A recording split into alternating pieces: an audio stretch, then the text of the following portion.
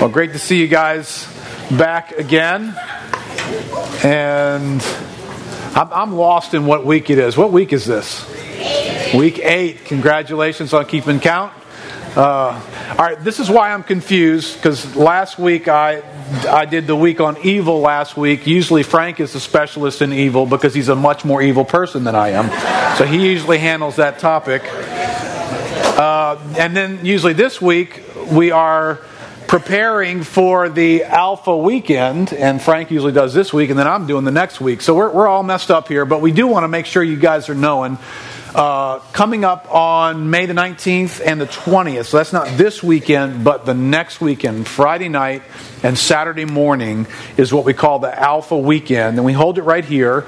A little different. You get a breakfast venue instead of a dinner venue, and I guess you get dinner the night before. Yeah, dinner and breakfast. There isn't any Alpha for kids that weekend, so if you guys can make arrangements on your own for your child care. But as I mentioned last week, there's something, and by the time you've gone this far in Alpha, and you guys have been through so many of the weeks so far, you have done what we talked about in the first session of the Alpha course. You've taken some time to think about your life and to ask questions about what you're living and why are you living the things that you're living. What kind of goals do you have?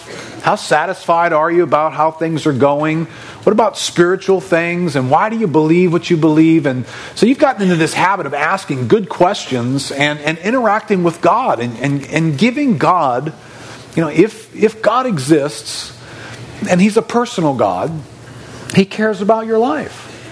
And He cares that you know Him. And what's made it a little bit challenging, I think for all of us, is a little bit of a challenge in that we come to know all kinds of things. But there's a way that we come to know God, that God has decided that it would be the best way for us to know Him. And that would be not to be able to put Him in a test tube, shake a couple of things together, and pour it out, and boom, out pops God. Now, those of you guys who are scientific, I have an engineering background, I kind of like that. I like everything to fit in a formula, that you can put it into a computer program and you can feed in the same numbers, you get the same results every time. You can predict life that way. That I'd like if life was that way. There's a lot about our lives that aren't that way. Right? And discovering God is not that way. God has not chosen to reveal Himself through math equations and chemical formulas. God has chosen for us to reach out toward Him with a capacity that He's put inside of us called faith. And every one of us lives our lives with faith. And so we're reaching out to believe all kinds of things about our future, to believe about our past, things that we can only arrive at by faith. And God has chosen to be discovered by faith. It's reasonable. Matter of fact, I think it takes more faith to be placed in an evolutionary no God sort of a scenario than it does to believe in a God who is maybe beyond our understanding in some ways. Because, I don't understand a lot of things. And so there's a lot beyond my understanding. And so I don't have a problem believing that this God could be beyond human faculties and understanding. And we come to Him by faith. But what you've done in the Alpha course is make some room for those questions and to interact with God. And what this weekend does, it just gives you another opportunity, a little bit of a unique opportunity, I'd say. It's a little different. The feel of the meetings are a little different than what these meetings have been like. But it gives you a chance to interact with God. And that's, I know, where many of you guys are. You're just wanting a deeper interaction with God and something more satisfying. So I hope you put that on your calendar and make plans to be there on Friday night and Saturday morning for that. So we're a little kind of out of order this week. Frank's next week going to pick up on the subject of the Holy Spirit, is what he's going to talk about next Tuesday. And so this mysterious element of God that's called, some of you guys call it the Holy Ghost or the Holy Spirit. What's up with the Holy Spirit? Who is the Holy Spirit? What is the Holy Spirit? How do we understand who the Holy Spirit is? Well, this week, all right, so we're a little fast forwarded here. I'm going to jump you all the way to chapter 15. This doesn't mean you're about to finish the book, although it feels like you are. Just an optical illusion. Session 15, it's on page 79, and it's actually entitled, What About the Church? Right, so this is where we'd be kind of in the second to last week normally. And we'd be answering a little bit of the question, all right, well, what do you do now? Maybe you've discovered some things, and different people are in different places at this point in the course. Some people have just kind of gotten strengthened in what they've understood about God and the Bible. And some people have maybe come into a fresh sense of connection with God, the way the Bible describes it. Or maybe some people are just still weighing some things out, debating what they believe. But what do you do beyond this, right? At some point, the Alpha course comes to an end, and what do you do for that spiritual dimension of your life, and where does it sit in your life? Well, let me start with this. Wait.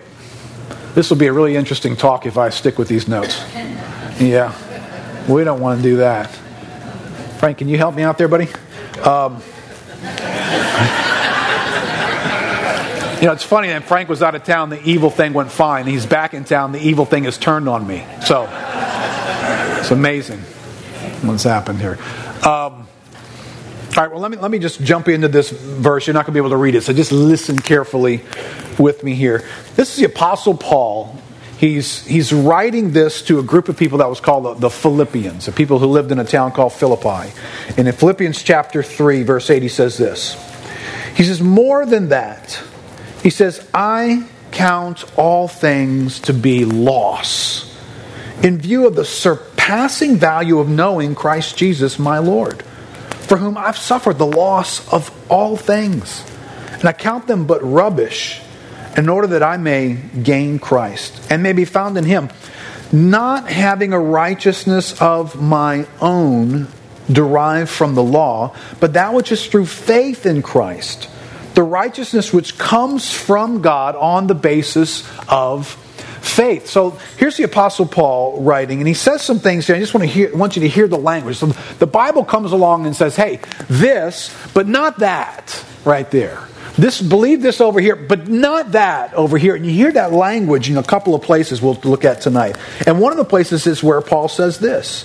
He says that I may be found with a relationship with Christ, not having a righteousness of my own derived from the law. Well, what does that big phrase mean? Well, derived from the law means the rules that the Bible puts in front of us. Things that you should keep this, and you should do that, and you should not do that. And so, all of us come to God with this idea that there's got to be rules. There's always rules with God. And there are. But what the Bible turns around and says is, you don't receive righteousness, and that's a big fancy word, but all righteousness is it means rightness with God. Right? Which also implies that there's wrongness with God. Right? So the Bible teaches both, that there are people who are right with God and there are people who are wrong with God. And the Apostle Paul says, hey, look, not that I've achieved rightness with God derived from me keeping the law. I'm not talking about that. I'm talking about a rightness with God that comes, as he says, on the basis of faith. Well, what is faith? Well, faith is when we believe something. Faith is when we put our belief into something. Well, what was the message here that Paul was saying to believe? Well, it was that Jesus Christ was God who came in the flesh, lived a life, died a death on a cross, and did something no one else has ever done in human history. He was buried, and 3 days later he came up out of the grave with a new life, and he proclaimed that he was the Son of God, come to restore all people to God. Well, that's the message. And you don't perform to get that message. You put your faith in that message. Right? So inside of every one of us is this quality of faith, this activity of faith. It's something that we have, and we can put it in things. So you pick your faith up and you say, okay, I think that being right with God, I think it's about this. I think it's doing most of the rules right. That's what I think. All right, well then you just took your faith and you put it in you keeping rules. That's what your faith is in.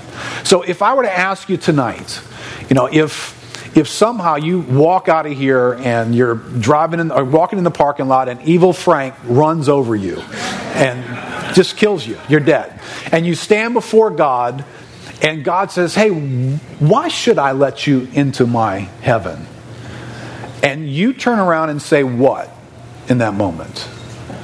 Because your answer in that moment is going to tell you where you took your faith and put it.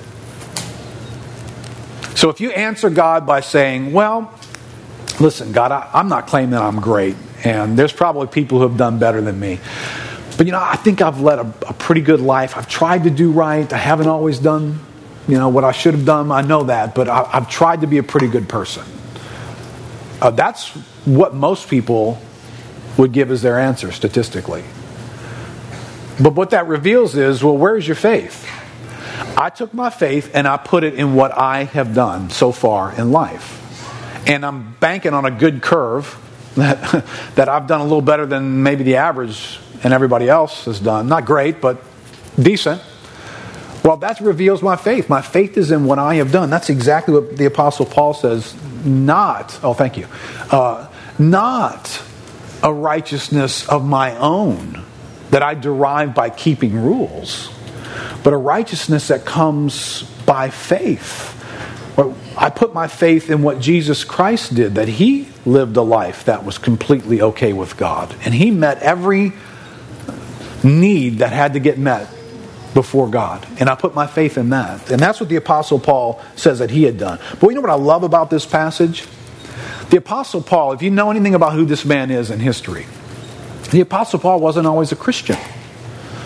Matter of fact, the Apostle Paul was, in the New Testament writings, the most prolifically known enemy of Christianity in the first century. Now, probably some terrible people out there that hated Christianity, but the Apostle Paul really, really hated Christianity. He thought it was a hoax, thought it was false, didn't believe that this Jesus Christ was a valid figure for people to believe in, and thought that people who had put their faith in Him needed to be opposed and actually put in jail.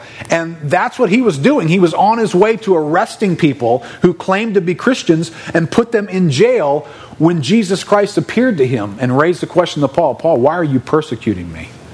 And when he encountered Christ, suddenly he knew this Jesus Christ is the Messiah that we've been waiting for. And he put his faith in Christ. And this Christian hater became a Christian. Now what's interesting is he writes this letter to the Philippians about 30 years after that's happened. And here he says this. This is still fresh in his heart. He says, I count all things to be lost in view of the surpassing value of knowing Christ Jesus my Lord. He took his whole life, all that he could have achieved, all the money, all the fame he could have had, all the comforts he could have had. He took all of that and he said, you know what? Having Christ is more valuable to me than this. Still, 30 years later, that's more valuable to me than everything else that I can have. So what's this got to do with our topic for tonight? Well, somehow, when the Apostle Paul, if you will, discovered a relationship with Christ, 30 years later, it was still near and dear and passionate and important and compelling in his life. It wasn't some past phase he went through. It wasn't just this thing, I remember a long time ago, I used to go to church. I used to be into that kind of stuff. There was something real deep down in his heart all these years later. And what you have in this man's life is a lesson on what does God do with us after we meet Him? Well, we keep going. Right? God's got more things in store for us. And so we're going to answer this question tonight. What about the church? Well, the church had quite a bit to do with why Paul was excited about his relationship with Christ some 30 years later. But look here with me real quick on page 80 there. What is the church? Because I know I say that word church. It's already got a definition for most of us. It's already got some experiences attached to it, right? So the author of our little booklet here says, popular misconceptions about the church. Right, so when we hear the word church, some of us think of services, right? As in church services. You know, as your grandmother pulling you on the side and say, hey, did you go to church today? What does she mean by that? She wanted to know, did you go to service today? There was a service, and was your butt in that church at that service? Or church means the clergy.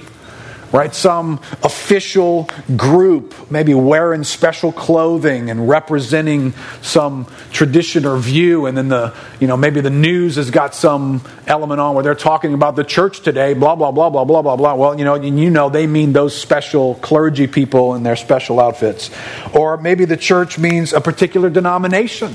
Right? If you grew up here in New Orleans and you hear church, I grew up in New Orleans and I grew up Catholic, so that's the only thing I knew of as church. So there wasn't a lot of other stuff out there that qualified in my mind for church.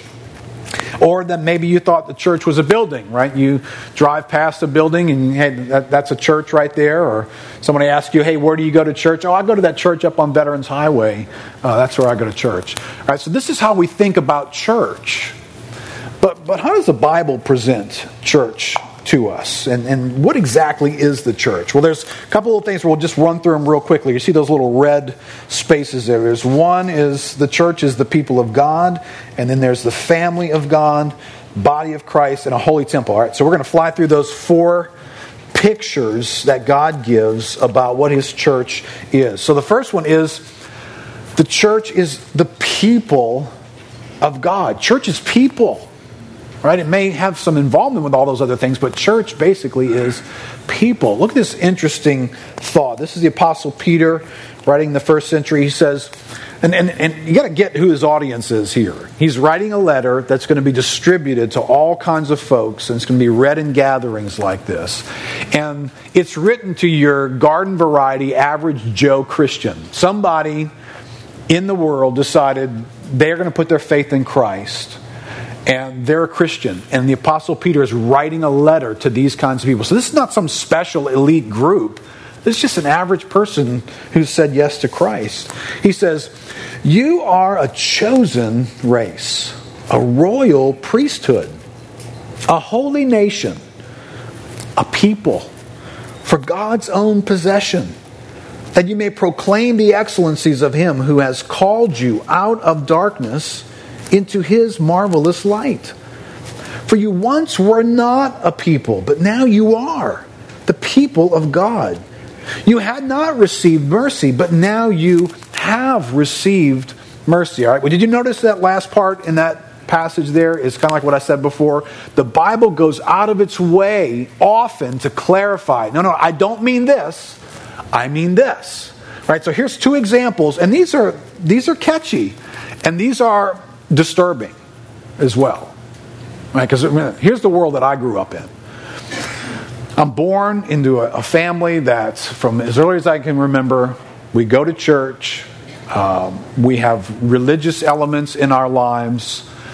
We're not a family who speaks about God at home, but there's a moral fabric to our lives. There's certain things you do and certain things you don't do, and God is somehow associated with that.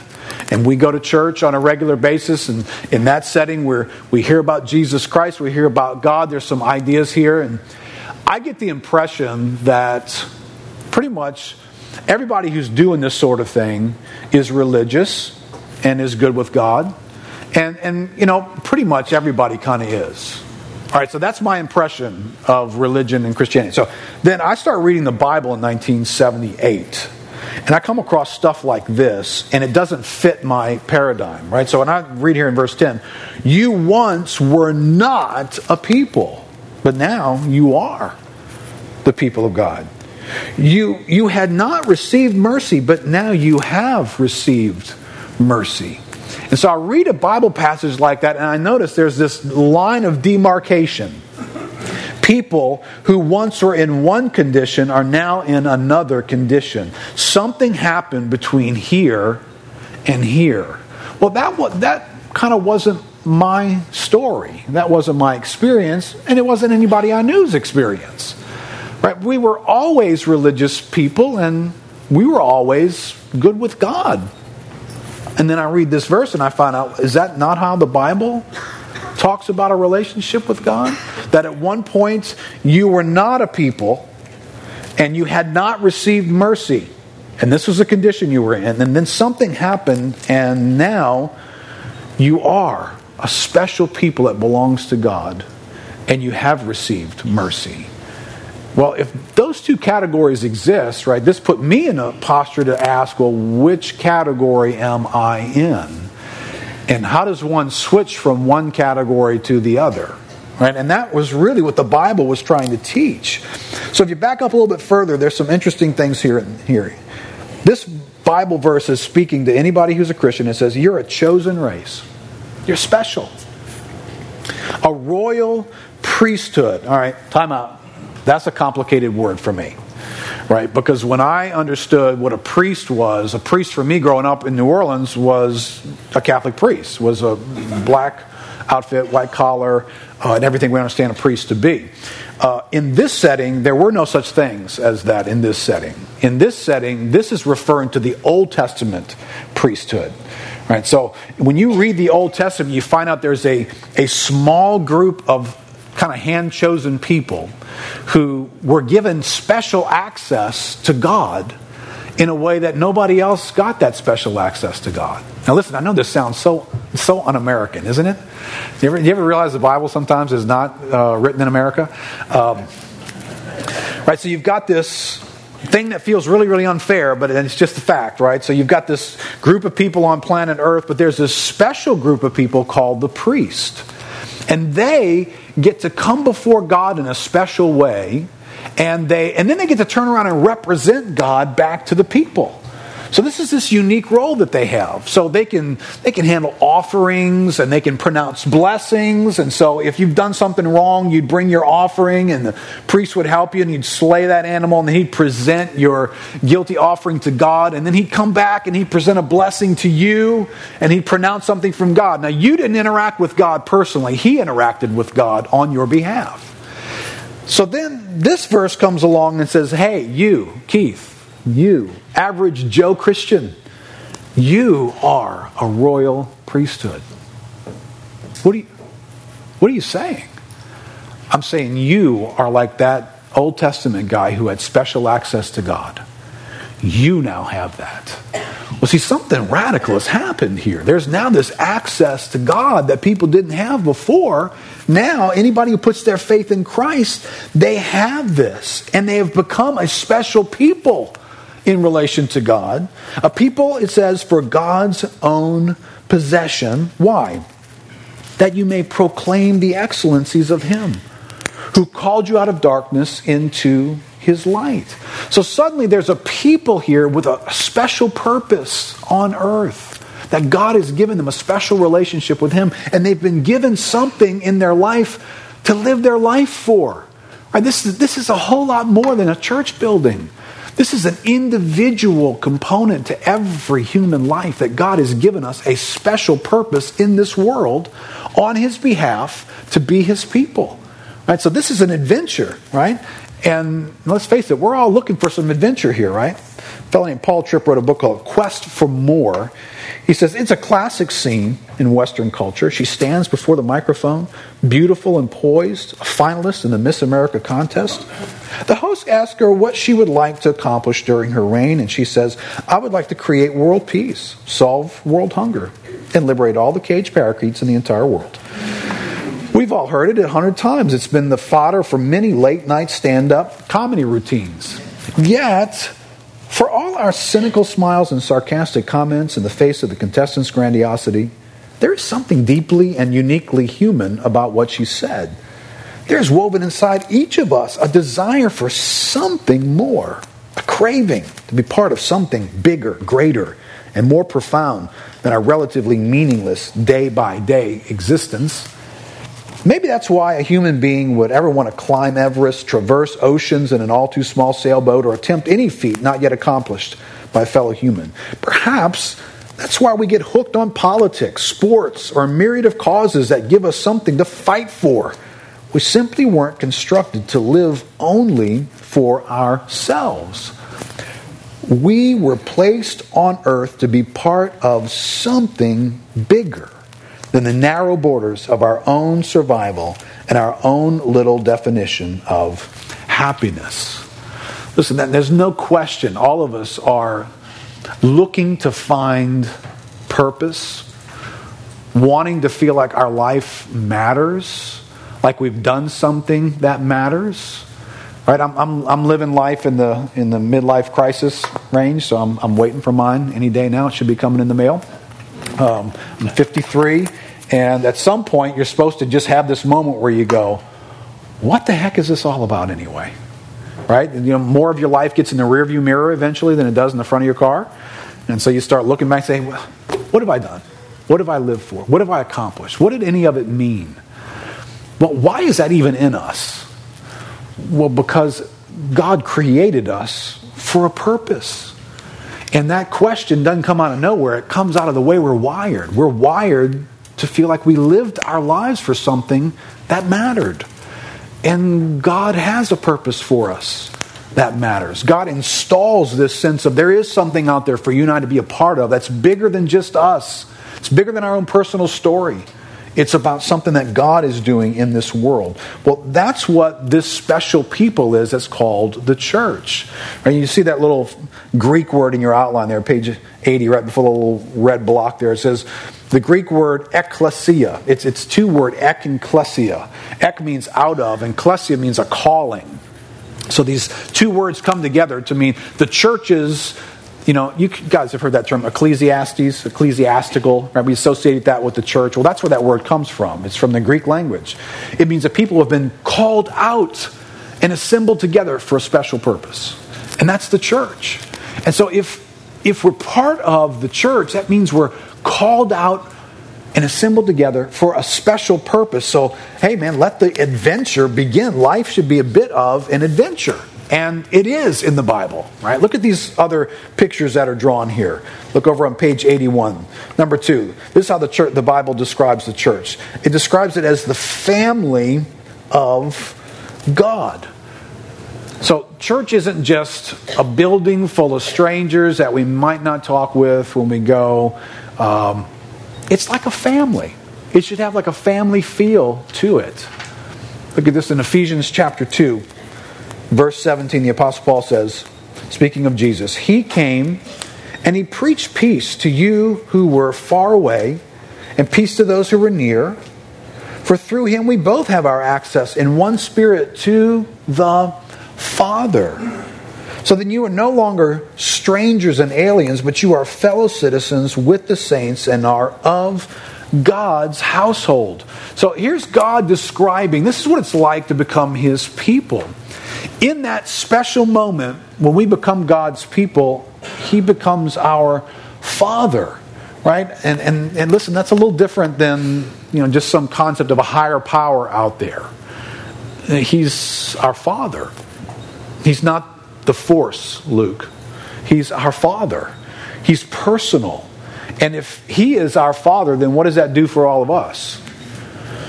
Well, it makes us family. Right? So there should be this sense of dimension in the church that the people in church that you relate to should feel like family to you. There should be relationships that matter. If you were or you were not there, that should matter to people. Right?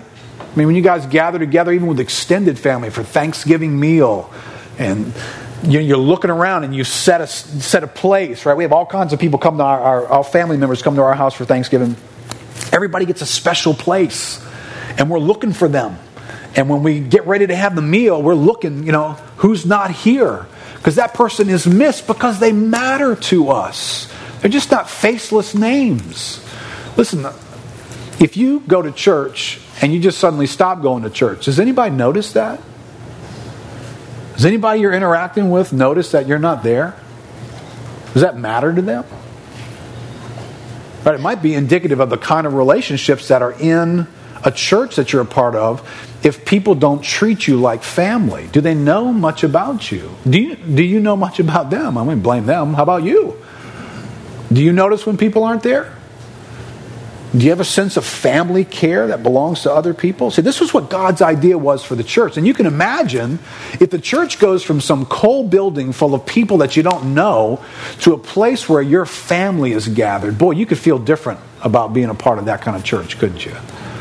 Well, that's what God had in mind. All right, so these are God's images when it comes to the family. How about this one? Look over there, number 3. The body of Christ, right? We're a little familiar with this phrase. I'm not quite sure we're familiar with where it comes from.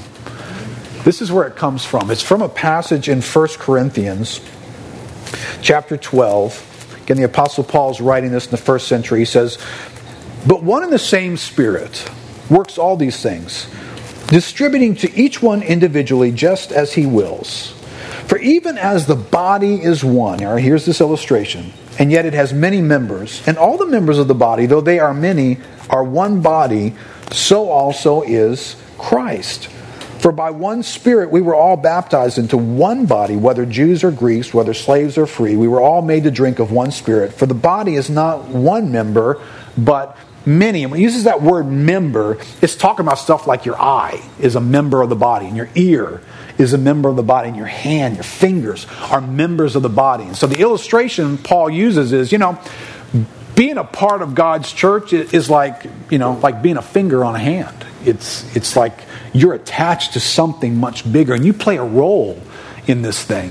And, what would the body be? He goes on a little bit later in this passage and teaches, what would the body be if it didn't have an eye? If just suddenly the eyes just decided, I don't want to be a part of church. Well, then the body would walk around unable to see. What if the ears decided they didn't? Well, then the body couldn't hear. So Paul uses this illustration to depict something about the church. That it's supposed to be, it's intended to be a functional, connected, meaningful body, an organism where Jesus Christ is the head, but you and I all play a part. And that's a pretty amazing thing. Right? In God's plan, right, all of us want to figure this out. We all want to figure out, what am I supposed to be when I grow up? Right? Well, in God's plan, He does have a purpose for you when you grow up. He actually wired you and created you a particular way. So if this is a body illustration, you look around the room here, this is a room full of fingers and toes and eyes and ears and feet and knees and just all kinds of things that are brought to the body of Christ, that our lives are uniquely created by God to participate in this thing called the body of Christ. Now listen, that matters a little bit if you're trying to figure out what's your life supposed to be about. I don't think that's down the list. I think that's way up near the top of the list of why were you created. Well, you're created to be a member of the body of Christ who functioned in a particular way. Now listen, this is a great illustration. It's a beautiful illustration, right? Love this. But it's a little bit of a strange illustration if you take these body parts and you disassemble them from the body, right? It's kind of creepy when you read on the news that body parts were discovered somewhere. Hear this stuff in the news, disassembled body parts. Nobody hears that and goes, oh, that's beautiful. That's a beautiful illustration. That's beautiful. They found an arm in a trash can. Oh, it's beautiful, right? No, that's not beautiful. That's really creepy and weird, All right, so can I just say this? If you're a Christian who's following Christ, who has the life of God in you now, and you're not a functioning member of the body of Christ, that's good. It's creepy. It's creepy. You're an arm in a garbage can. That's what you are, right?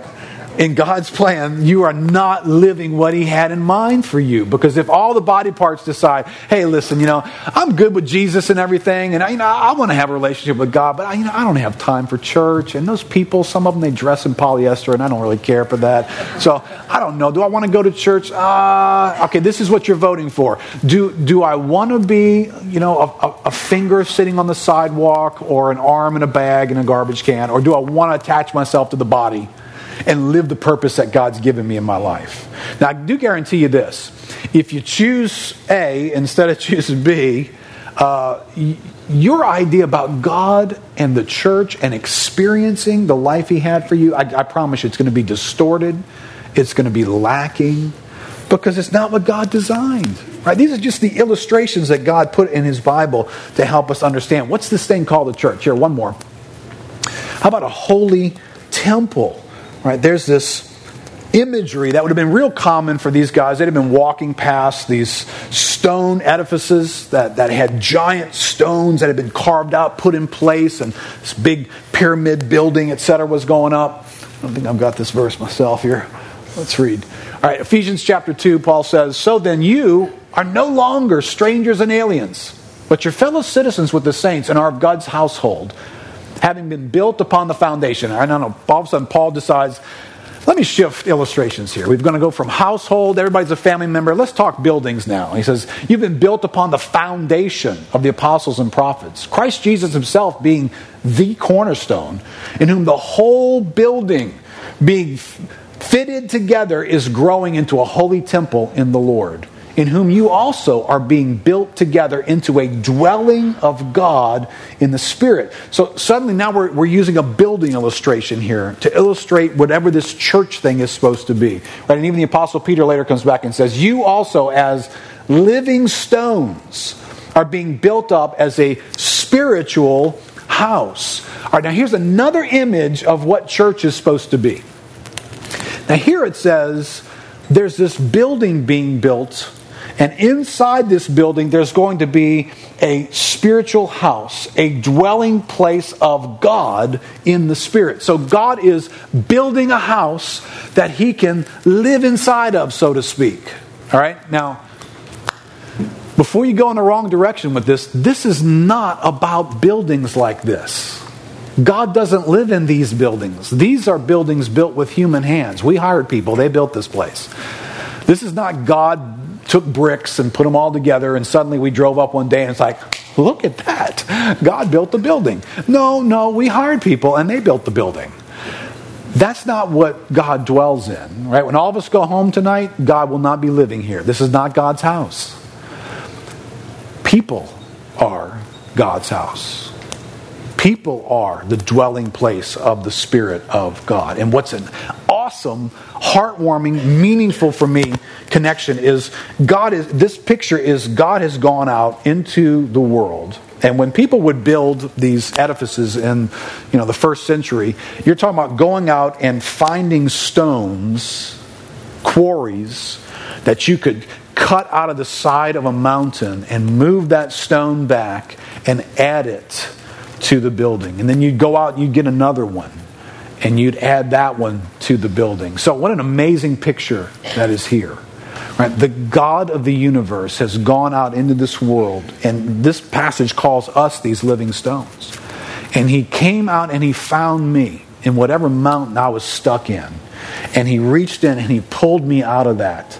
And He says, I've got a purpose for your life. And He put me into this house, this temple that He was building, that He was going to dwell in a special way. Unlike anywhere else, He was going to dwell inside that place in a special way. And if you look at bricks or stones, it's an interesting relationship amongst these stones, right? At some point, a brick gets put in place, and it's being set on top of another brick. So there's relationship here. These bricks relate to each other. Right? God didn't just go out and grab a pile of bricks and throw them in a pile. Right? This isn't just a pile of bricks. He put them in place. So here's one, and then there's another one set on top of that one. And that's how human relationships are. And that's how God builds our faith and builds us into His purpose. There's somebody in your life, there was somebody in my life that, and happened to be Frank, as evil as he is, that he was in place, and God put my life in place in relation to him. Right? He introduced me to the Bible. I hadn't read the Bible my whole life. And I began to read the Bible, begin to understand some things. And then God puts people next to you. And so next thing you know, you've got friends, you've got people that you're walking with in this spiritual journey with God on either side of you. And then one day, God's going to turn around and you're going to notice He's putting somebody on top of you for you to hold up. So you get people holding you up, people you're walking with and encouraging, and people that you are supporting and holding up. So do you see what a great picture this is? This is God's idea about what church is supposed to be like. It is meaningful relationships where people are in your life strategically and you are in people's lives strategically. And when God puts that house together, He dwells in the midst of those people, those relationships in a special way. He says He's building a spiritual house where His Spirit will dwell. And these are the images that God presents about this thing called the church. Now listen, I know for many of us, that word church is not exactly something that makes us come running and charging. I want to be a part of that. My experience growing up in church wasn't something that made me want to run toward it. It made me want to find excuses not to be there. Even though I felt like I was supposed to, it just didn't hold my interest. It didn't capture me, right? Here's what an experience can look like, right? You drive up to this building once a week. You find the closest parking space, because God knows, strategic parking is important. So I find the best parking space that I can. I go inside. If somebody might hand me a flyer on the way in through the door. Sometimes those people talk to you. Sometimes they just hand flyers. And you're there for about 45 minutes. You don't make a lot of eye contact with people. You think you recognize two of them, but you're not really sure. And you kind of there, you do your thing. About 45 minutes later, you walk back out. You try and hustle to get to the car before everybody else gets to their car, because the line's going to form and you want to be the first one out. All right, so did I just describe a trip to church or a trip to Walmart? Because you can have that much relationship at Walmart. You can interact with people at Walmart with that kind of an experience. But unfortunately, that really was how church was for me, and for many people that I knew. Week in and week out. Over and over and over again. Now, just from the few pictures that we just walked through there that are in your book there, that doesn't sound like what God had in mind. Right? God had something much more vital, much more meaningful, much more relational, much more rewarding. And listen, it doesn't sound like God only had in mind here that he was looking to get some customers to show up to shop at his place called church.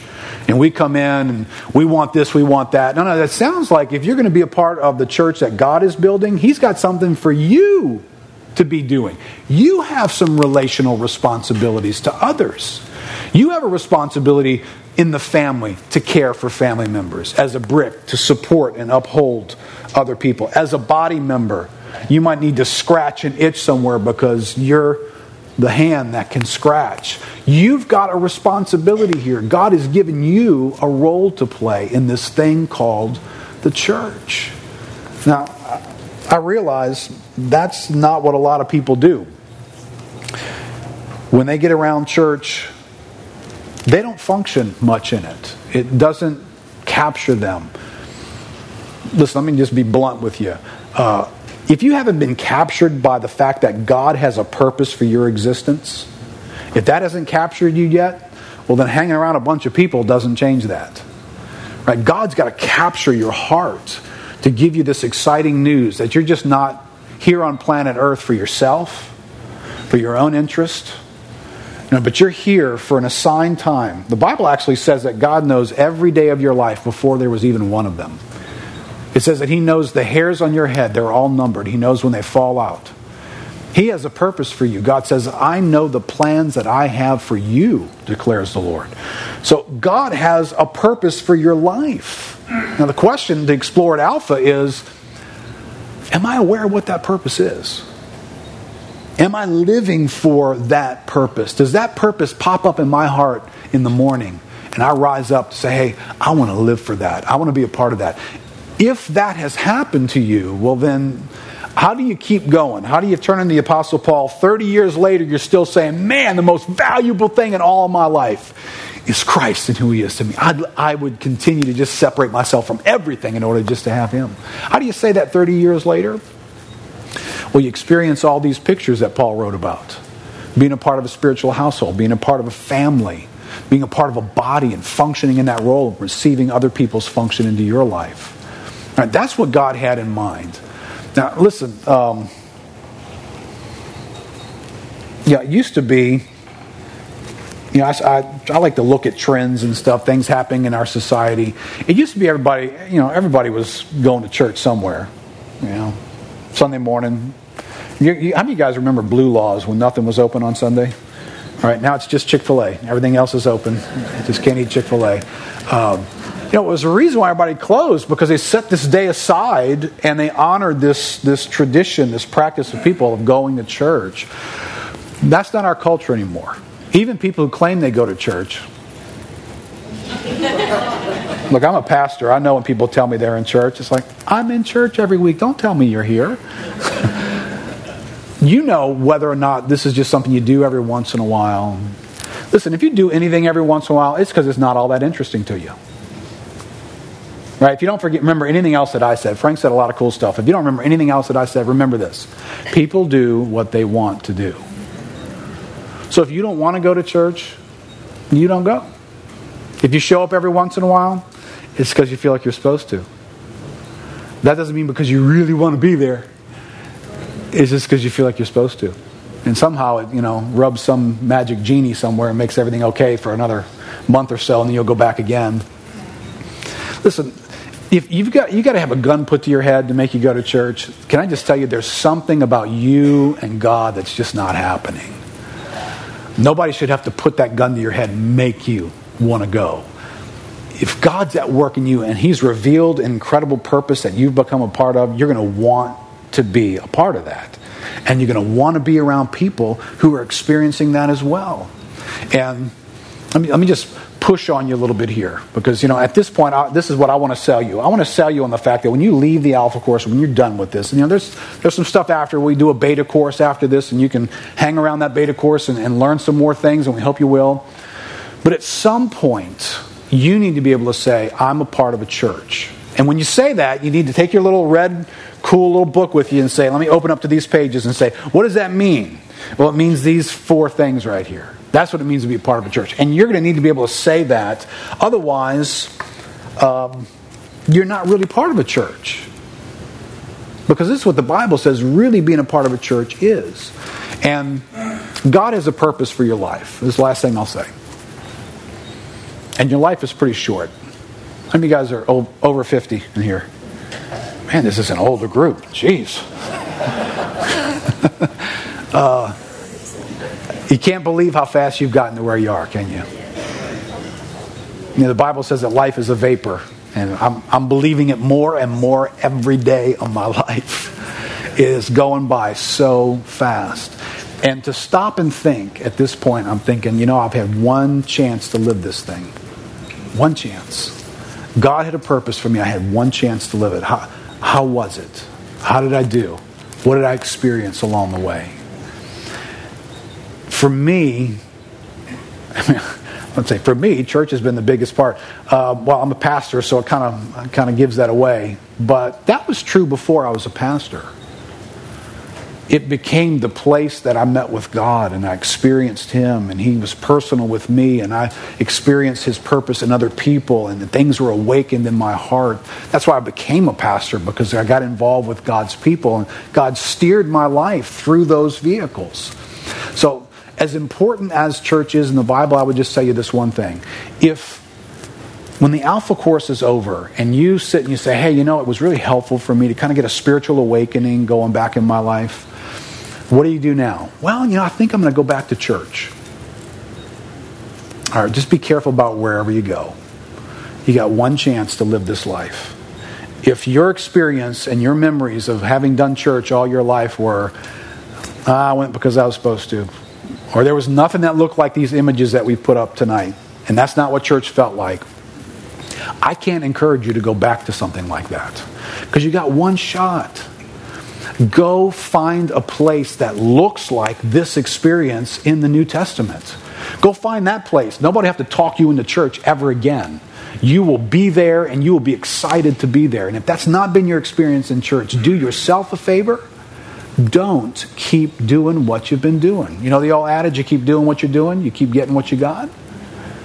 And you'll just continue to have an unsatisfying relationship with God, because a massively important part of your walk with God is your walk with others. And if you're not with people who are walking with God, you're not going to walk well by yourself either. So if you want to keep going after the Alpha course, I would say the most important thing you're going to do next to reading your Bible, I'd say that's the most important thing you're going to do. The most important thing you're going to do after that is get involved in a church. And now how you do that, there's a number of ways you can do that. I don't know, do we have some stuff out on your tables to give out for you guys tonight? I know we're out of order here, so Frank, do you know if we have any? We do? All right. There's some stuff at your tables that give you some insights, ideas about Lakeview Christian Center as a church. I've met a bunch of you guys on Sunday. Some of y'all have already come, and you came back to Alpha, and it was safe, and we didn't do anything too weird. And so if you want to come check us out on a Sunday, you already know a bunch of people who are here. Your table host and several others go to church here.